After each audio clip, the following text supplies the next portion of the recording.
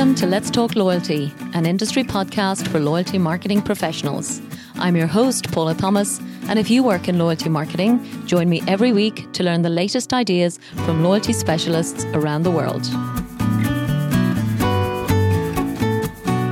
Let's Talk Loyalty is inviting you to come and join us to talk all about loyalty. We want to know what are the biggest challenges you face to capture the loyalty of your customers as we approach 2023. In partnership with Collinson, Let's Talk Loyalty is planning a live session on LinkedIn to talk about creating customer loyalty in the year ahead. I'm inviting all of you listening to share with me the burning questions and key topics you'd like to hear us cover in a live discussion. Simply drop me an email. It's paula@letstalkloyalty.com. Then we'll pick the most popular ideas and questions and talk them through on our Let's Talk Loyalty live event this November, powered by Collinson. My email address again is paula@letstalkloyalty.com. Please do send over your questions and ideas and then join us as we talk loyalty live together for the first time. Hello and welcome to episode 296 of Let's Talk Loyalty. A wonderfully engaging conversation about so many of the topics we love on this show, such as emotional loyalty, the role of community in creating loyalty, and the increasingly challenging role of delivering powerful environmental, sustainability and governance for brands without being accused of greenwashing. My guest is Dr. Chris Arnold, who is the former creative director and board member for Saatchi & Saatchi. And Dr. Chris has experience working with many of the UK's top 100 brands. He is also the co-founder of Connect2, who are leading specialists in business-to-community marketing, and the author of Ethical Marketing and the New Consumer, and another book called Flip, Unthink Everything You Know.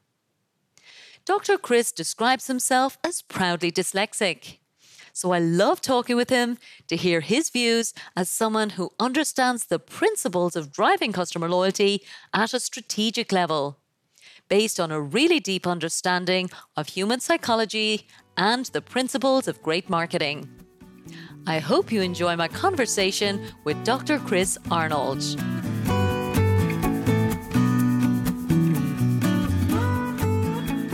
So, Dr. Chris Arnold, welcome back to Let's Talk Loyalty. Well, thank you for inviting me back. It's a great honor to be here. Great. You did a great job the first time, even despite the COVID situation. I know it was September 2020, huh? It was indeed, actually, yes. A few years have passed, haven't they? Indeed, yes. Doesn't feel like 2 years. But listen, I know you're a man of many talents and many ideas, all of which we're going to get into today, or some of which we're going to get into today, let's say. So before we start talking about all of these fascinating marketing topics, as you know, we're always keen to know from our guests exactly what you admire and respect in the world of loyalty programs. So give us an update, Chris, in terms of what do you think is working in the world of loyalty right now? Well, I kind of looked at my own personal profile, really, and the family profile. And certainly for us, things like Avios and Nectar, the two that are most commonly used in our family. But the one I think I most admire is actually the Co-op in the UK, because for me, what is so good about it is it doesn't just work on the principle of, buy, get awards, get rewards for myself. It actually gives it to the community as well. And so half of what you get goes to the community, and you can actually dedicate what you have to go to the community. So I think for a growing number of people who are becoming very conscious about things in society and causes, it allows us to divert that into helping other people. So for me, that's a winner every time. Yeah. And I think I'm right, Chris. Again, I've never lived in the UK, but my understanding is the Co-op has been around with this proposition for a long time. Like, it's not like it's something that they've just plucked out, on top of a, post-COVID zeitgeist or, changing customer trends. This is a core, mission and value of the Co-op supermarket, isn't it? Yeah, I mean, the Co-op has always been the most ethical supermarket. And of course, a big difference between it is not owned by large sort of investment companies or shareholders. It's owned by its own members, being obviously a cooperative, and it's still very loyal to that. And therefore, it's a very community-based supermarket, which makes it very unique. And I think that's why it's always managed to take that very strong community cooperative mentality first, not one of profiting, where you look by contrast to the very big supermarkets, and it all comes down to, will this make us money?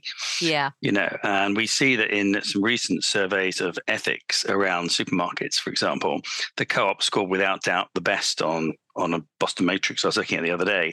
And not surprising, the two biggest, Tesco's and Sainsbury's, although they're getting the messaging right, they are actually underperforming massively on what they could be doing. Wow. And definitely that word community, I know, is very close to your heart. Indeed.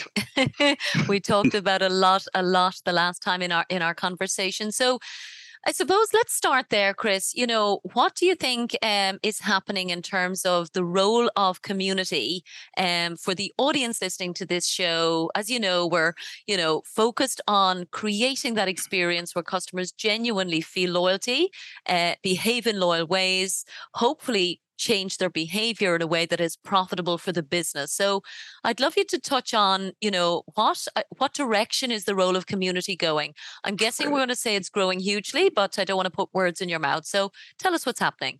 Well, I think there's obviously been a lot of post-pandemic, although we haven't technically got past it, but post-pandemic in terms of the real crisis period, that we saw certainly throughout the COVID lockdowns a massive growth in communities, both online and eventually afterwards offline. And we saw that sense of all together. We have seen some of that dissipate, but we've also seen some of it maintain quite strongly. That community has come very, very big. I think one of the very interesting trends is that recently one of the big management consultants who are trying to muscle in on marketing just released a big report about we've gone through 3 areas of marketing, and the third area is the one we're going into, which is about community. It said, we started off in a very broadcast mentality. We talked to everybody. Then we've gone through this area of focus, deep focus. We can target the individual. Not as actually, according to a lot of stats, produce better results. And now they're saying, which is ironic, I think someone said direct marketing, despite technology and everything else, is less effective than it was 30 years ago. And I was doing a lecture the other day at Bournemouth University to students, pointing out that the response rates on marketing is actually getting less and less and less compared to what they used to be. Yeah. But what we're seeing is so era 1 was very much as broadcast. Era 2 was we can target people, and we had an obsession with that, with data and technology. Yeah. And it's almost like we did it because we could do it. What they are saying, having looked at it from a very observational overview, and I think management consultants are better at that than we are because we're within you can say we can't see the wood for the trees. Yeah. Is that they're saying, no, we're now going to the next stage, which is community. We need to talk to communities online and offline. And that is quite powerful, because I picked up on it and thought, these guys are dead right. And this is what we've been saying for years, but they really have put some thinking behind it. So I think talking to communities is the big challenge. How you talk to it is the even bigger challenge. And how do you get the communities to then talk about you within them becomes the third big challenge. Yeah. And I think the interesting thing about communities, if you look at human loyalty, I was talking to someone about this the other day, what are we loyal to? Outside of marketing, we're very loyal to people. We're very loyal to causes. We're loyal to our beliefs. Almost all those things become emotional. They're very emotionally attached. When we say we're loyal to a brand, it tends to be very emotionally attached. Yet most loyalty schemes work on a rationality approach. It works on the idea I buy something, I'm awarded points, and then I get a reward for using those points. And some of those are very good. Nectar's fantastic at making that a very seamless transaction. My least favorite one, which is one of the petrol companies, makes it very painful. And the app never works.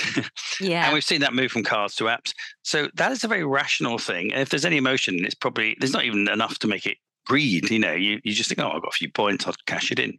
Yeah. But I think one thing I see missing in a lot of these is the emotional engagement, the bit that really ties it in and the bit that links it through a community. I haven't yet come across a loyalty scheme where I feel I'm part of a community of that loyalty key. And I would like to see that. I'd like to see someone make that I'm really part of that community first. I'm emotionally engaged. So I think we need to move from stop selling at people, stop being rational, to engaging communities, being more emotional, and actually making people feel part of that, Yeah. Yeah, and you're absolutely right, Chris. And on this show, I guess we would definitely, I suppose, strategically, regularly acknowledge the move from transitional loyalty or transactional loyalty to emotional. So Yeah. I think as a strategy, the community of loyalty professionals, if I use the word of everyone listening to the show, I think everybody's very clear that that is the way it needs to go. Where I think we're struggling, Chris, and I do have one example, and I'd love to hear any you have. I think the question for most of us is how? How do you connect emotionally with people who are super busy, resent probably a lot of the, personalization that you alluded to Yeah. earlier online, and definitely much more cynical, rethinking all of our values, as you said, post-crisis pandemic period. So the only example, and I will kind of make sure that we link to it in the show notes. So one brand that spoke about this in a very passionate way, and we must get them back as well, was IKEA. And I think what, a beautiful brand like IKEA has managed to do is realize that as much as they've got the beautiful showrooms, and we all love to go and see how they would suggest we design our homes, there's also, a huge population of people who love to advise each other. So they did embrace this concept where, they don't need to be the people saying this is how you use the furniture.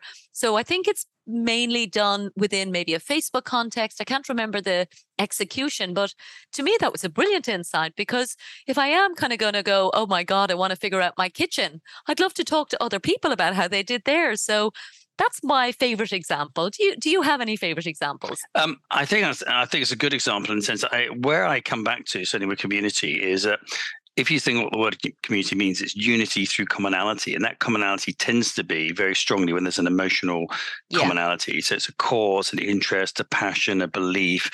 Now, if you take someone like IKEA, you can analyze that and say, well, what you've got is a group of people who are very passionate about interiors. They're passionate about how they express themselves through their homes and are very willing to share that. And therefore, you can create quite a good community around that. And then obviously try and link that to your loyalty scheme. Yeah. I think where I'm seeing a great opportunity is for brands to try and enter this space and find commonalities of interest that they can tap into. There's two ways of looking at it. Some brands say, oh, we'll create a community. The worst way to do it is coming from a social media point of view, because most people will say that most groups of people on social media aren't necessarily communities, they're collectives. And I was reading a very good report saying, don't collect people, connect with them instead. Nice. And it was a criticism about supermarkets thinking that social media was the same as engaging with real communities, and they're not. This was from Cambridge Department of Sustainability. Yeah. So it's a very credible source. And I think that's a very good philosophy that you can build. 100,000 people on Facebook is not a community, it's a collection of people. Yeah. It only becomes a community when that community starts to interact. So with the IKEA case, you have people interacting with each other, advising people, and therefore you've got effectively what is building a community. I think the challenge for IKEA is how could you make the majority of the users actually feel part of that community? Because if you look at the IKEA card, it's largely, in the case this is happening with quite a few brands now, like Tesco's. This is, if you're a member of the scheme, you get this price. If you're not, you get that price. So it's a two-tier pricing, same as trade tends to have. You can buy paint, you get a different price from the consumer. Yeah. And so a lot of them are going on this principle of being very discount-led, and the two-tier pricing system. And IKEA is very much so. It's a two-tier pricing system. You get the IKEA family price and you get the non-IKEA family price. But to connect the two is a challenge. I think, therefore, linking into I think what you've got to do is you have to start with the people first, not with a brainstorm on a Thursday afternoon, as I have to say. There's nothing shallower than a Thursday afternoon brainstorm using the PR department going, let's do this, and we'll go out and we'll have this wonderful idea. And it hasn't been thought through, it hasn't been checked. You have to go into the community. So last week, we were working with a retail brand, and they're launching their new store. They want to engage the community, and they know that by engaging the community, they will develop more loyalty, more emotional contact between them and the consumers in this area where they've got 5 competitors. So we went into that community, we talked to people, we met people, we've been engaging with people. And there's not a shortcut for that. You just got to really get down there and roll your sleeves up and sometimes jump on the train. Totally. Especially if it's geographically based. If it's other areas, you've got to get into it. So I think the key thing is start with people. Don't start with a kind of, distant viewpoint from the top of the tower. It's only when you get close to people. And one of the criticisms that's been leveled at a lot of brands at the moment is that they've been so obsessed with data and other things that they're losing touch with the consumer. Yeah. They almost forgotten what the consumer is. This is very true in the world of sustainability and purpose, which I work a lot in. Yeah. That they are forgetting that there's a consumer out there. Yeah. And interesting, I was chatting with a guest last week, Chris, and she said exactly this, that, every manager, senior manager, even the board should be picking up the phone and speaking to 5 customers every week. Yeah. Like that level of, staying grounded, I think is, as you said, totally undervalued. We know the scalable approach in terms of doing surveys, and there's always a way to do it more efficiently. But I think you miss the nuance, which is what I'm hearing you're saying, is that when you genuinely care, people, first of all, feel that. I think that's actually something that we miss, is that they notice. And then once they notice, you get something that you can almost even, I suppose, evolve the thinking to make sure that the nuance is clearly articulated, I guess, and translated into something that will work at the grassroots level. And you use the language. I mean, the area that a lot of brands obviously focused on at the moment is purpose, sustainability. Personally, I'm suggesting we should get rid of that word sustainability and just sort of, socially conscious brands is a much better term to say you're socially conscious, which is what people use. It's a CSR language, sustainability. And a recent survey revealed that the vast majority, like 82% of people don't understand what it really means. And although they thought it has associations, and when they surveyed a load of CEOs, most of them thought it just meant environmentalism. But if you look at the SDGs, Sustainable Development Goals, they are about everything. In fact, environment is only about a quarter of it. The rest is about humanity. Where brands can connect as well in the growing awareness of consumers who are becoming more conscientious. And this is across all the board. There's a bit of a myth that Gen Zs are the most conscientious. That is not true. They may be slightly more aware, but when it comes to practice, it's actually the over 45s, which are hugely more practicing it and have huge loyalty to brands that actually are practicing what they preach. Yeah. The Gen Z generation, from local research that's just coming out, has shown that they're very aware. They talk about it a lot, but actually the talk doesn't always translate into the walk, partly because of financial. Yeah. They're very trend orientated at that age. So therefore, if the trend is to buy something very eco-ethical, then yes, they'll do it. But if the trend is to wear a certain outfit, they won't care about where it comes from. It's just that's the cool thing to wear. The other thing as well is just very key is that with their loyalty, they're not very loyal. Gen Zs are not a very loyal group of people. They will jump ship very, very quickly. And that's part of the way that people develop. When you get mature, you tend to become more loyal to things because you've tried and tested things. And you'll find that among car buyers, you get to the 45 plus, and they're more likely to buy the same brand of car. Whereas at a very young age, you'll buy whatever you can get your hands on. And move through different cars. And I think you do find as you get older, you become more loyal. So we're seeing a massive amount of loyalty being created by sustainability issues and about how these values are being projected. But there's a really big problem that's happening here, is that a lot of the agenda around ethics is being driven not by marketing, who tend to be more interfacing with the customer, but by CSR and corporate comms, who's interfacing with the shareholder. So what you see is what works for the shareholder doesn't always work for the consumer. Wow. And a good example is net zero. A lot of research is showing that net zero does not resonate with consumers for 3 reasons. 1, they think it's jargon. 2, they think it's greenwash. And third, they don't even understand it in many cases. And third is most of the targets, like one supermarket was, we're going to be net zero by 2040. And you go, well, that's 18 years. And as one person in research said, we'll all be extinct by then. So, and BXG, who are a company who evaluate businesses, they worked out that one of the supermarkets was losing potentially £5 billion a year because they got their ethical messaging wrong to the consumer. That's a big cost. Wow. And it comes back to, for me anyway, Chris, I'd be interested in your opinion, but to me, it comes back to the principle of integrity. And Indeed. Integrity is the reason I got into loyalty. Like, I was thrilled to find a brand at the time. It was O2 in Ireland. And, I think that's still, working extremely well with the Priority Programme in the UK. But certainly, what I loved was that here was a brand who genuinely wanted to give back to the customer. Yes, they had a churn issue. Yes, they had shareholders and there was commercial pressure. But, certainly the marketing people, we did everything we could to make sure that people felt that we appreciated them. And I think that's an important distinction you've just made, that if you're focused purely on the shareholders, it's just a box ticking exercise. Oh, yeah. I mean, the term token tick boxing is something that's going around, and it's like a lot of these eco certificates are what we call badges on the wall, and token tick boxing is becoming very common. Yeah. I think you're right. There's a big difference in companies who say it and there's companies that believe it. And there are certainly companies, even some of the more established ones, where there are groups of people within, and O2 is a very good example, actually, of where people are very passionate and they're allowed to have their voice and they're being allowed to rise to the top and actually dictate and influence the agenda. But there's a lot of companies where you've got a group of very passionate people within them, across all the ages, by the way, that actually are not being listened to or being pushed down and not allowed to have a voice.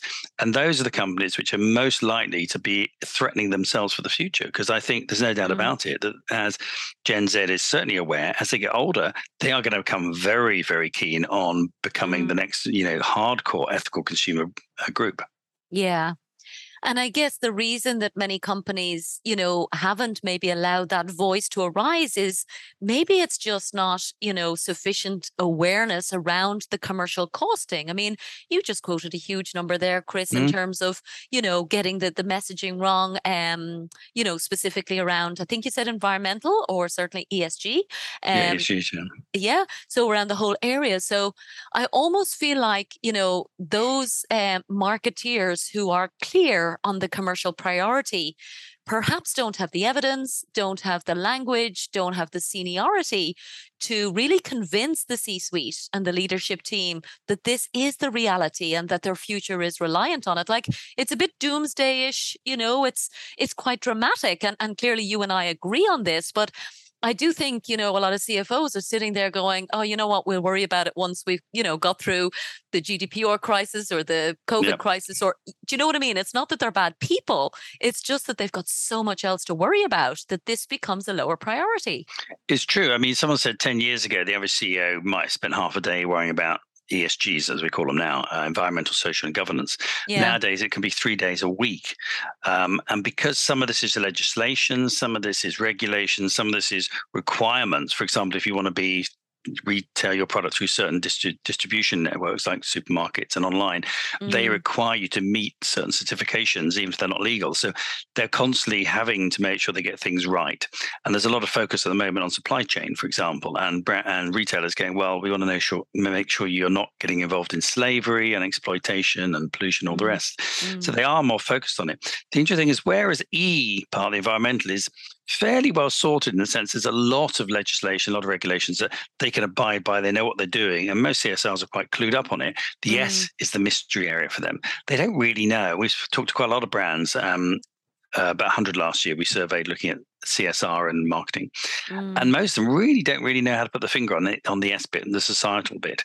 What is we should be doing in society? Should we just be given to food banks? Should we be given to charities? Should we be creating our own projects? So that is an area that is quite a loss for them at the moment, and they're scratching their heads trying to work out not only what they should be doing, how do they measure it? There's no real measure for return on purpose at the moment. Very little out there to judge, to really know if it's successful or not. But surely that's the opportunity, particularly for a loyalty program, which, requires people to identify themselves, behave in certain ways, they get rewarded. So I think what I'm hearing, and correct me if I'm wrong, but what I often feel like is that the ESG mandate might sit in a different area of the business to the loyalty team. Yep. So there's the problem of the siloed structure. Whereas what I'm thinking, if I'm, sitting, now as a loyalty director, it's probably the opportunity to work across the business more broadly, say, look, you've got this mandate, I've got this audience, let's put our heads together and combine our skills to make sure that you can deliver on that business mandate, but using the tools that the loyalty industry has been evolving for the last 40 years. Oh, absolutely. I mean, if you start looking at your customer base, you can very quickly start to profile them and find out what their interests are. We always say, that there's a balance between people and planet to simplify the E's and S's. And we did a test actually where we had an event where we put wine on two trays, and there was exactly the same wine. And one was all about this wine is doing great to save the planet. This one's doing great to save the people. Yeah. And 2/3 of the people took the people one.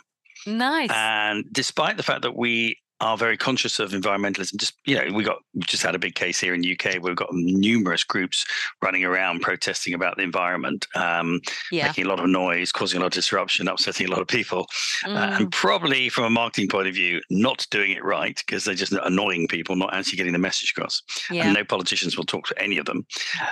We do know that that's very high on the agenda, but we also know that when it comes to societal things, which are more emotional and more tangible for the consumer, they are very high up. So you might have, BP has another oil spill, kills lots of wildlife. Yes, that's terrible, or lots of nasty oil everywhere. But BP has got a sweatshop. Wow, you'll get a kickback. And when you look at a company like Boohoo, who are a fashion retailer, very much into the Gen Z group, actually, got caught out the other year during the pandemic with sweatshops, not in Bangladesh, but in England. And those sweatshops were not only underpaying people, exploiting people, and they weren't even safe they weren't even having masks. The backlash was massive. They lost half their share value overnight. The influencers jumped ship, their customers jumped ship, and they took a while to rebuild themselves back up. But they got a massive kicking for it. Now, I don't think if they'd been seen as negative on the environmental front, they would have seen anything like that. So people is really big. So my advice to all marketing directors, and especially in Lottie, is find out what your customers are interested in. In fact, find out what they're loyal to in the aspects of society and environmentalism. And when you look into that, you need to dig deeper to find out what aspect, because there's many subdivisions.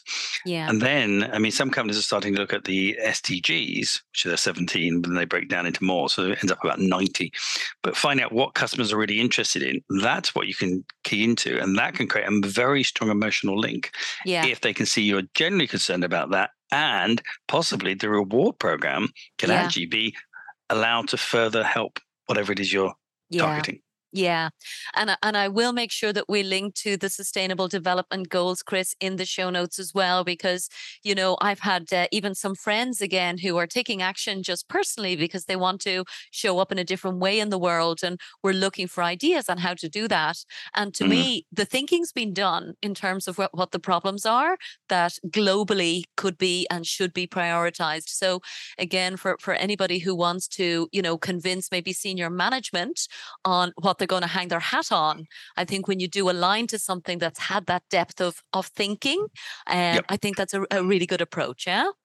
I think there's, more, because up until now, ESGs have been quite hard to evaluate, but they are becoming more attempts to evaluate them. I think companies, especially at CEO level, are realizing that there is a cost to doing it badly. We've seen a bit of a backlash against this fad for purpose, everyone writing purpose statements. What has amazed me is how wrong most of them got it, partly because they went to the wrong people. Not surprisingly, their ad agency said, oh, we can do this. Their PR agency says, we can do this. And I've spoken to several experts in the marketplace like myself saying, well, actually, why didn't they come to us? Because it was easier to do it that way. And they didn't think of how important it was to get it right. And now there's a kind of purpose 2.0 of everybody now redoing their purposes and realizing that they got it wrong. Yeah. Talking to Gen Z, they are very, very untrusting now of brands making ethical claims, purpose claims. They just don't believe them, and it takes a lot to convince them. I don't think they're unique. This is research I've just seen on Gen Zs and a lot of Gen Zs, but I think it's probably true across all age groups that we've become so greenwashed and purpose washed now that we just don't trust them. And of course, social media is very quick to say, but this big brand is telling you this, but this is the truth. Yeah. I think when you look at the SDGs, you can be very good in one or two areas, but inevitably you're going to fail somewhere else. So it can be a bit of an unfair thing. But there's a lot of brands out there, P&G, Unilever, striving very hard to be more ethical and be seen so. Yeah. But there's always that danger that, you're so focused over here, you forget, you've got slavery going on over here, clearly not something that you would imagine anyone would actually not notice or forget. It's quite bizarre how that unfolded. Yeah. Well, that's because the problem we find in companies is the silo mentality. Yeah. So what you see is you got this silo mentality going on, and CSR and corporate comms are not necessarily communicating very well with marketing. Yeah.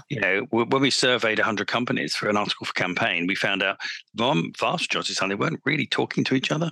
We had a couple of good examples like Direct Line, where Mark Evans, who's head of marketing, was very much working very closely with the head of CSR. And therefore there was a very good relationship there. But we got a lot of companies where we're saying, no, we don't think on the same level. We have different values, and all that kind of stuff. Yeah, competing priorities. Yeah. And again, we're all busy and we're all trying to do what we're working on as best we can. But as you said, if you take your eye off the ball, unfortunately, you will be called out in this, current climate, I guess. So I guess my next question was around this Gen Z, Chris, because as you said, you've had lots of wonderful research and I'm dying to hear any other insights that you can share. So I do think this idea that, yes, probably more vocal. I definitely agree that I've heard a lot of well-intentioned arguments and convincing happening. As we've said, the behavior doesn't always follow. And the only research I've seen, I think, from a loyalty perspective would be the YouGov research, which again, I'll make sure that we link to in the show notes. And just generally, it said what you referred to earlier, Chris, which is, older people, more mature, having been through a couple of cycles and, I suppose understand how the world works. And maybe actually, I have my own theories on this, but tend to be more loyal to brands. And I think that's perhaps just because, there is a spend that is worth tracking and, you'll get something out of it, whether it's the household budget with the groceries, for example, whereas Gen Z sometimes just don't have the spending power. So they're not the frequent flyers. They're not going to be likely to get a huge amount of reward. So as a result, there's the cynicism, as you said, around ESG and making sure that that's really what a brand is standing for. There's cynicism around loyalty because they're just not seeing the point. And it just doesn't seem to be resonating. So what else are you hearing or any tips that you've got in terms of driving loyalty with this essential, demographic of up and coming consumers? Well, I think the first thing is that the term Gen Z is an incredibly broad term. It's like saying music. Is that broad? Yeah. We worked with one client and we had a breakdown of 140 different groups within that Gen Z. Oh my God. Right. Now, of the kind that the media like to talk to, they represent only about, I think it was about 7%. Okay. But every generation, if you go back to, to your grandfather's days, the Teddy Boys and the mods and all that, you go back to a little bit later, punks in the street. Now, media would have us believe during the 70s that every person was running around as a punk with a big weird hairdo. Yeah. And they weren't. It was a very, very small percentage of people. It was the same during the 60s with the hippies and everything. These are always very small groups of people. Yeah. The vast majority of people throughout history tend to just be quite ordinary. And there was a gap survey done with Google Street Mapping that looked at people and it realized that most people are ordinary. Now, because I'm doing some teaching down at Bournemouth University on the MA course in advertising, and I teach creative strategy. What is very interesting is you see some of the stuff you get from the colleges, and we've worked with the NUS as well in the past, so we've got a lot of insight. The vast majority of people aren't much different from the last generation, They tend to be quite ordinary. Also, we're seeing more people coming from other countries. So it's interesting to see the global spread. So one group I was teaching the other day, we had probably 9 different countries there. So it was very interesting. But there was some commonality and some difference. When I talked to them about ethics and environmentalism, there was like, oh, yeah. And if you put your hands up, who thinks it's really important? Yes, they'll tick the box. They're very good at filling out surveys and going, we're passionate about this. Yeah. That is the misdirect that we see. Yeah. So most surveys go out there and they go, we know what to say. Yeah. Now, what then happens is when you say, okay, now tell me some evidence you've done this. And they go, actually, so do you shop at this brand, which is not very ethical, or do you shop at this brand? Or we shop at that brand? Why? Well, it's cheap. Yeah. Why do you go there? Oh, because it's fashionable. But do you ask about, is that fashionable, ethical? Well, we don't care. So although they will tell you they care, and although they will tell you that this is important, the reality is the conversion into action is much poorer. Yeah. When you get to the over 45s, you'll find the conversion to action is very high. Yeah. So there's a difference in that gap. And that Yeah. measurable gap is quite important. This is the same with lots of different areas of marketing. Intent converted into action. We Yeah. talk a lot about that. Well, why Yeah. did they intend to buy, but they didn't actually buy? I think with the Gen Z, there's two things which are quite influential on them. One is fashion. They are fashion led. It's just part of how our brains are at that age. We are pack animals. We tend to follow the herd. And you see it in college. You look around and everyone's wearing pretty much the same clothes. All the tutors dressed differently, but all the kids are dressed. You can spot a tutor a mile off because they're dressed independently. And the kids are all like, oh, they're all wearing the same outfit, and they're all pretty much doing the same thing. So there's a lot of that kind of pack behavior. And there is an opportunity in this because for brands to tap into developing the pack behavior is a very good way of moving people into the right area because you can trade off that. And one group that has done that very successfully is the Vegan Society that's made veganism very trendy. Yeah. That kind of works. Previous year, they had a lot of people went vegan January, gave up all within 10 days because it's not very easy being vegan. And then there's also a lot of health issues about it. And then this year, hardly anybody did it. And when I asked them why not, they said, well, that was last year's fashion. Oh, wow. So the danger can be if you do go fashionable that it goes out of fashion. And then they said, well, actually, we've discovered a lot of bad things about it. So now they're getting very informed. Now, I will say one thing about Gen Zs.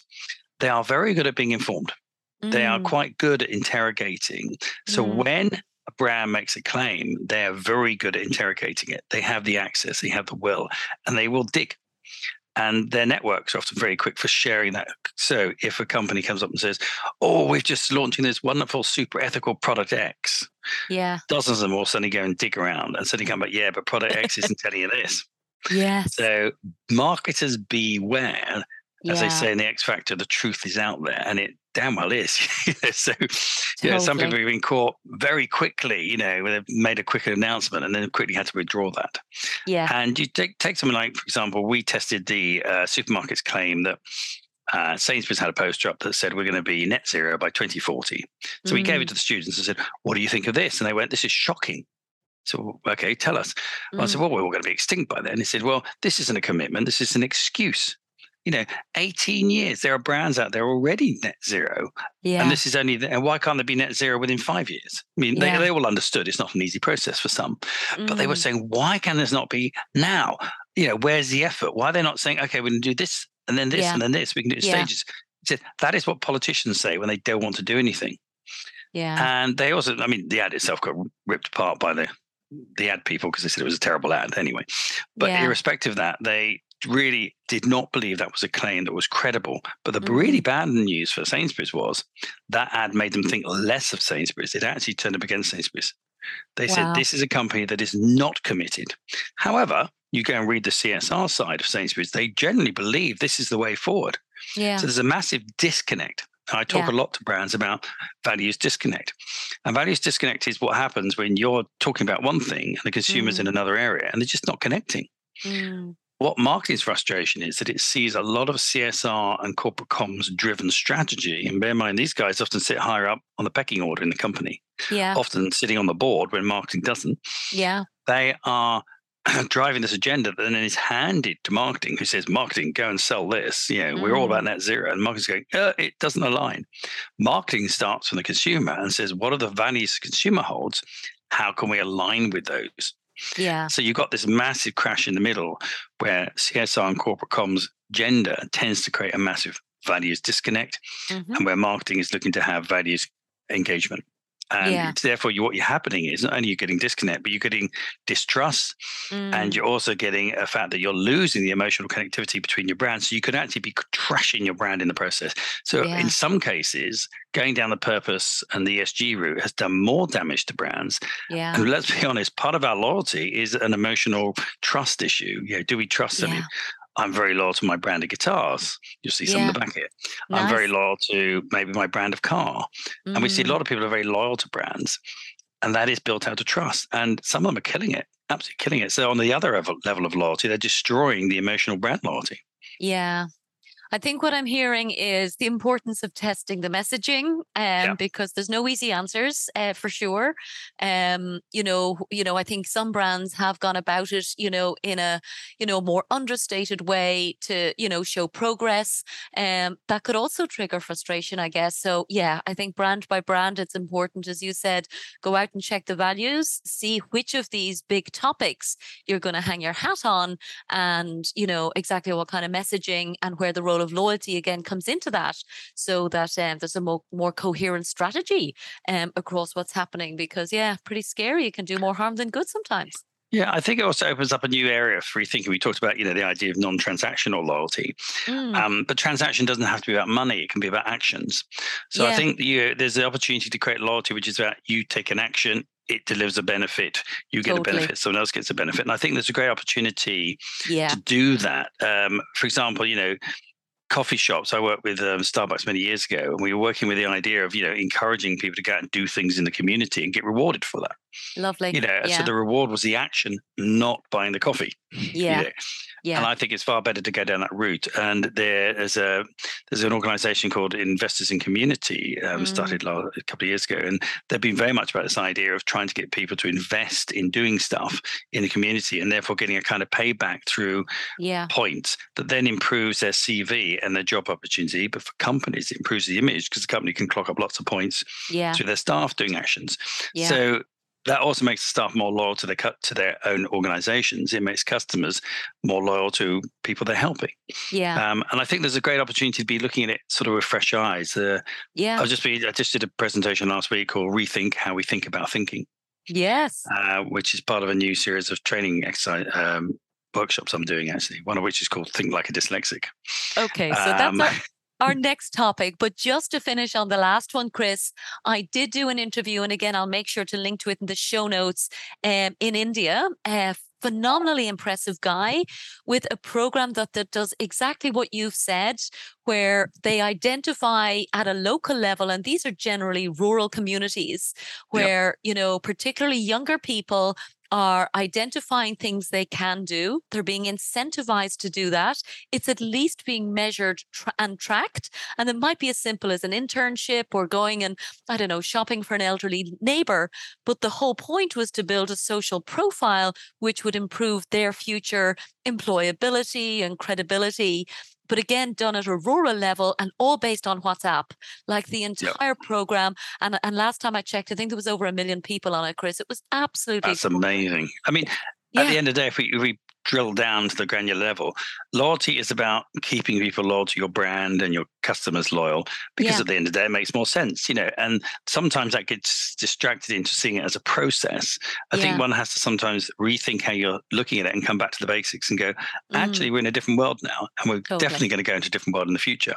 Yeah, And therefore, we may want to think about it in a completely different way, look at it from another point of view. And this is what yeah. I'm trying to teach people to do at the moment. Amazing. Well, I saw one stat, first of all, on your LinkedIn, Chris, which I'm going to just quote, and then you can tell us to, how we can think like a dyslexic, because I'm definitely fascinated.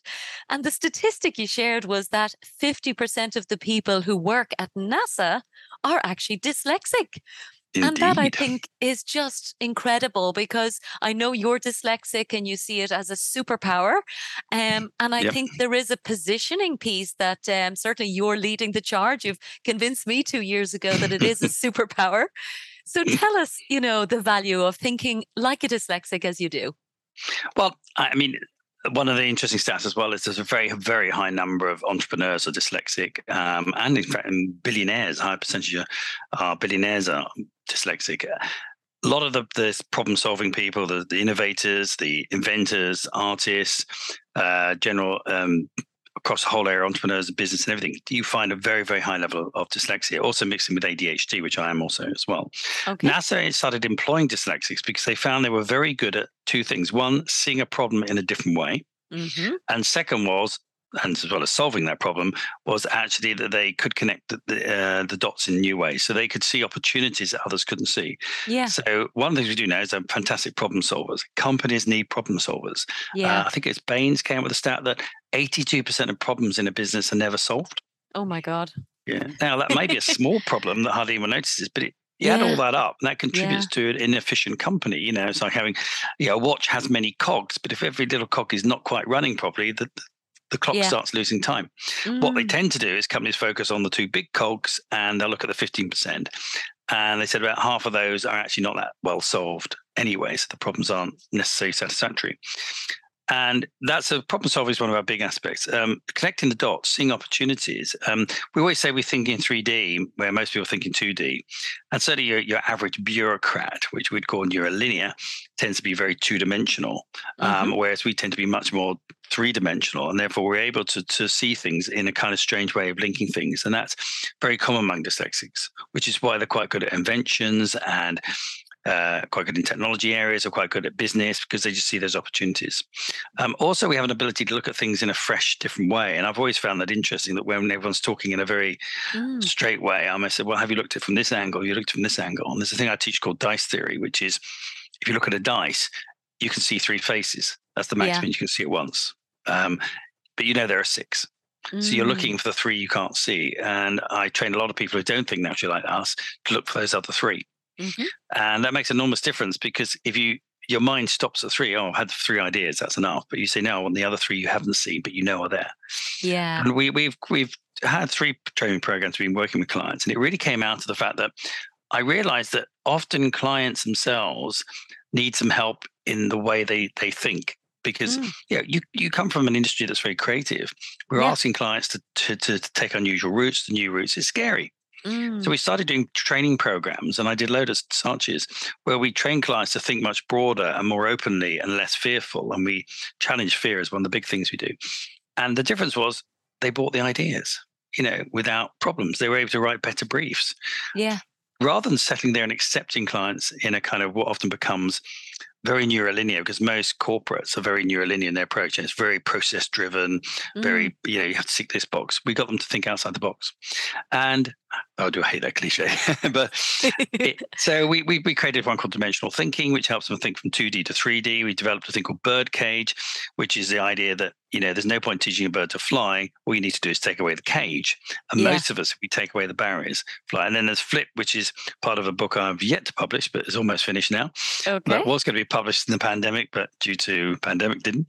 And that is, again, getting people to look at things from fresh ways and looking at things, back to front, inside out, new ways of looking at things. We brought that together. And we novelly thought, let's call it Think Like a Dyslexic, because I'm very big into the neurodiverse area at the moment, and there's a lot of interest in neurodiversity. But the good thing is that people are recognizing that within companies, neurodiverse people are often a major talent that can be tapped into. Totally. Yeah, the problem still is HR. Most are stuck in the old well of seeing the disability and the disadvantage.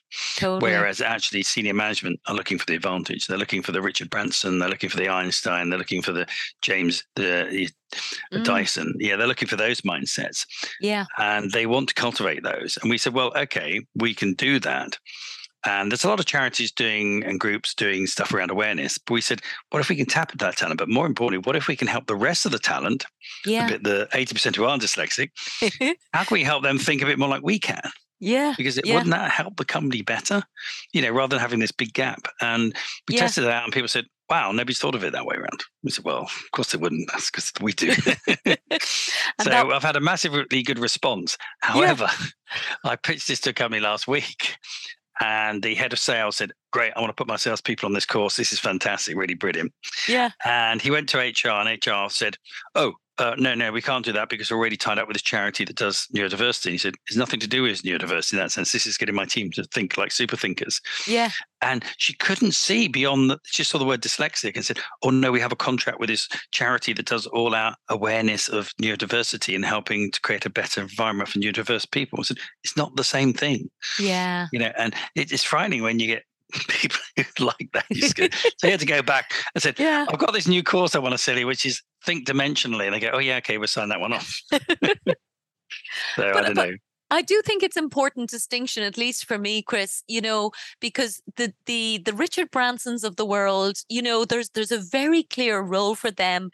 And, they're taking responsibility for creating value in their own way, rather than compromising a corporation. Like I'm thinking banks and, it's a very different culture. So I guess I was just really impressed by the idea that, an organization like NASA with, the essential factors of reliability and consistency to me is counterintuitive to thinking differently. Like that I would have thought that the structures and systems would serve NASA, whereas what you're saying is actually, no, we need the problem solving much more importantly. So I guess that's why that statistic impressed me even more than the Entrepreneurial Association, because I can be entrepreneurial and, not that many people will be upset if, it all comes crashing down around me because it's my business. I can do what I want. Yeah. In this case, talk about space flight and exploration. Yeah. They're not the only organization. GCHQ hires a lot of dyslexics, and ever since Alan Turing of the Second World War became the big code breaker, he was dyslexic, probably autistic as well, but they were hiring a lot of people. They found out a lot of people are very good at code breaking because we're very good pattern thinkers. Okay. We're actually dyslexic, and so they recruit quite a lot of technology companies now, and innovation sections recruit dyslexic. Some recruit autistic, but in a very different field. So they both have their skills, but very different. What is interesting though is if you look into these companies, a lot of them are doing this around the basis of psychometric profiling.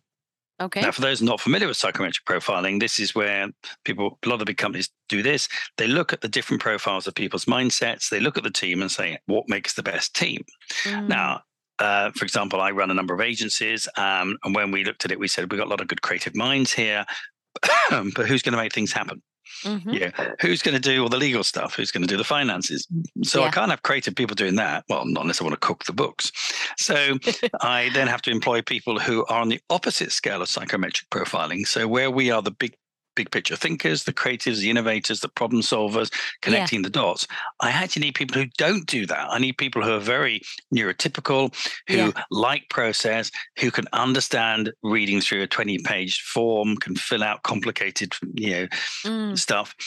And then I also need people who can then run the company. So I need people who've got, a combination of big picture thinking, but are very driven along the ideas of making tough decisions and getting the business running, like the MD. So you might have us in one side. We'll have the linear, neurotypical, very opposite. To the right, we'll have the people who run the company.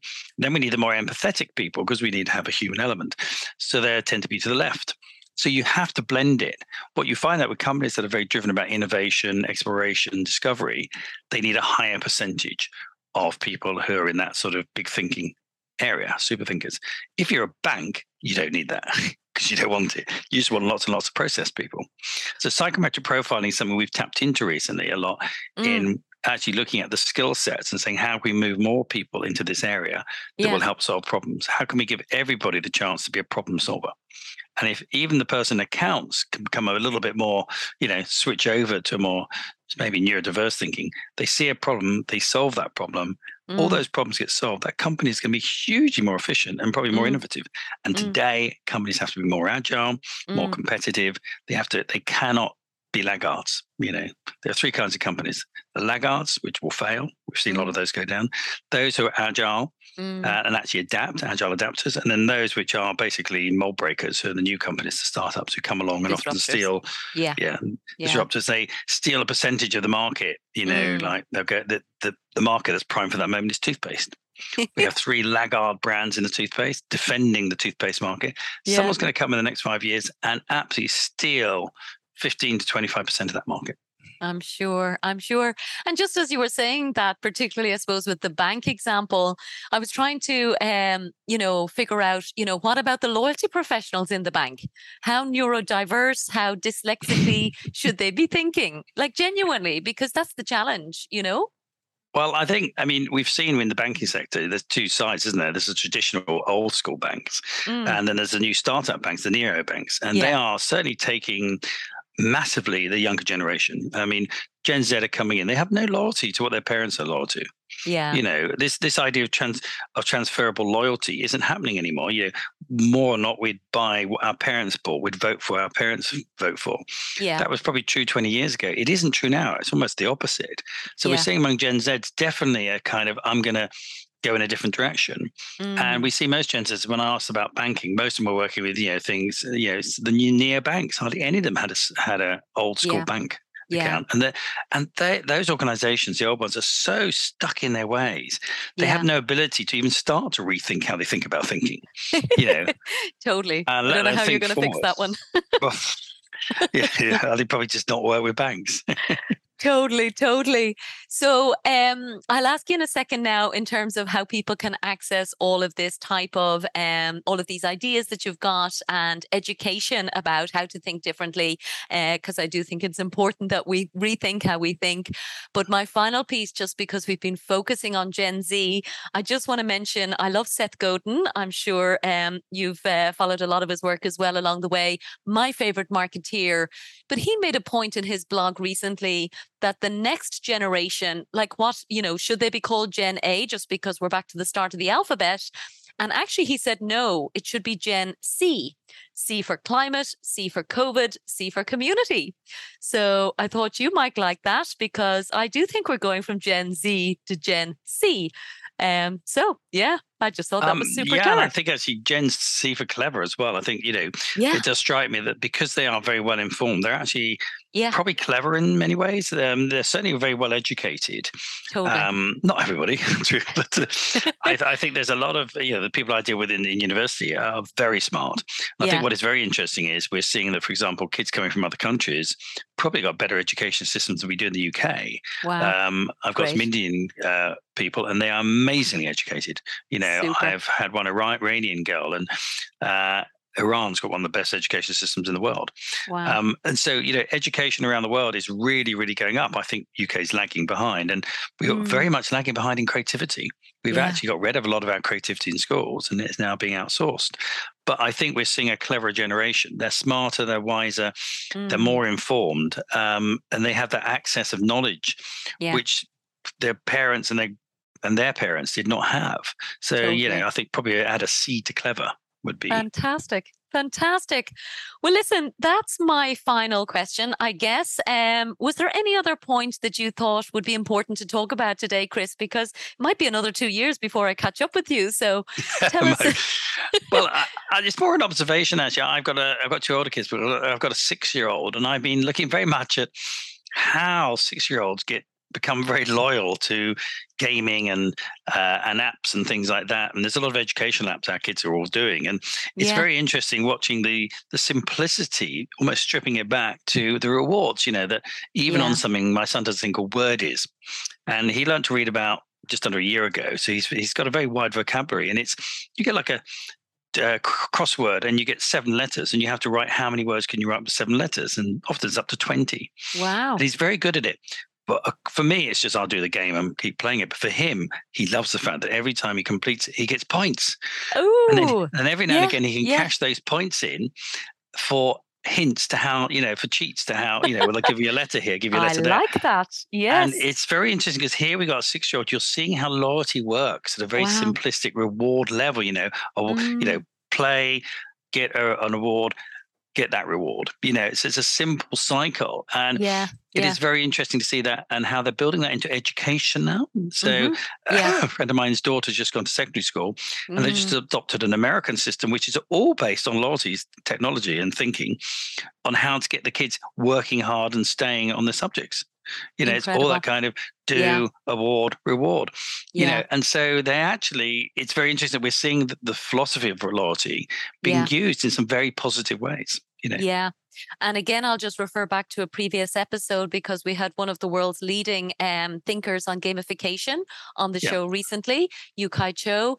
And what he told us is he's been consulted by the government of Ukraine because they are literally considering that they have a blank sheet of paper that they can reinvent their education system using the principles of gamification. And that blew me away that, first of all, in the depths of the war, they're already thinking to the next phase. So you're absolutely right. The mechanics and the work that we do as loyalty professionals, they're super powerful. So very inspiring to be thinking about all of the ways that we can use them going forward. Absolutely. And Ukraine's very interesting because they're completely rethinking everything. They're the only country that's gone crowdfunding. Incredible. Absolutely. So I think it's great because in a situation it's made them rethink everything. Yeah. And they just, then if you look at the battle, you've got Russia and its very neuralinear approach, process driven, and you've got Ukraine going, well, we've got an open canvas. We can think in any which way. And it's great to see the fact that they're looking at things like that. How can you use gamification and loyalty thinking in education? Brilliant. Fantastic. So listen, will you tell us where people can get in contact with you, Chris? Because I do think we're going to be provoking a lot of interest. Our audience is growing all of the time. So I'm sure there's plenty of people will want your perspectives, as I do regularly, on what's happening. So where's the best place for people to find you? The best place to find me is probably on LinkedIn under Dr. Chris Arnold, because I'm a doctor of business. So I use it on there to separate myself. We also, some people access me through diversitylab.com, but that's spelled with a Y, diversitylab.com. Or Connect2, which are also on, or Creative Orchestra, so you have a choice. But probably LinkedIn's the best one to touch base with me on, because you'll have a chance to see my profile. And I'm always happy to talk to people about new ways of thinking, how they can apply that to business and marketing.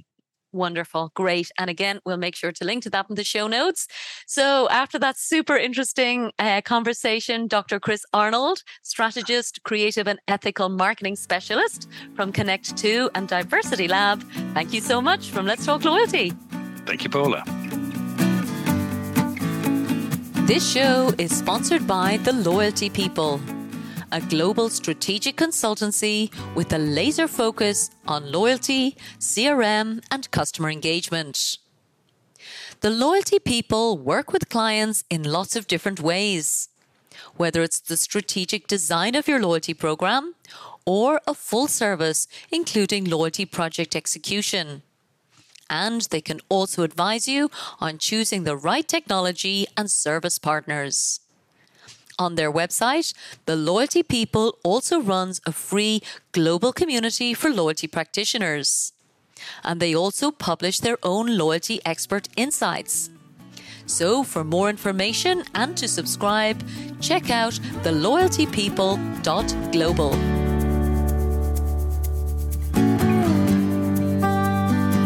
Thank you so much for listening to this episode of Let's Talk Loyalty. If you'd like us to send you the latest shows each week, simply sign up for the Let's Talk Loyalty newsletter on letstalkloyalty.com, and we'll send our best episodes straight to your inbox. And don't forget that you can follow Let's Talk Loyalty on any of your favorite podcast platforms. And of course, we'd love for you to share your feedback and reviews. Thanks again for supporting the show.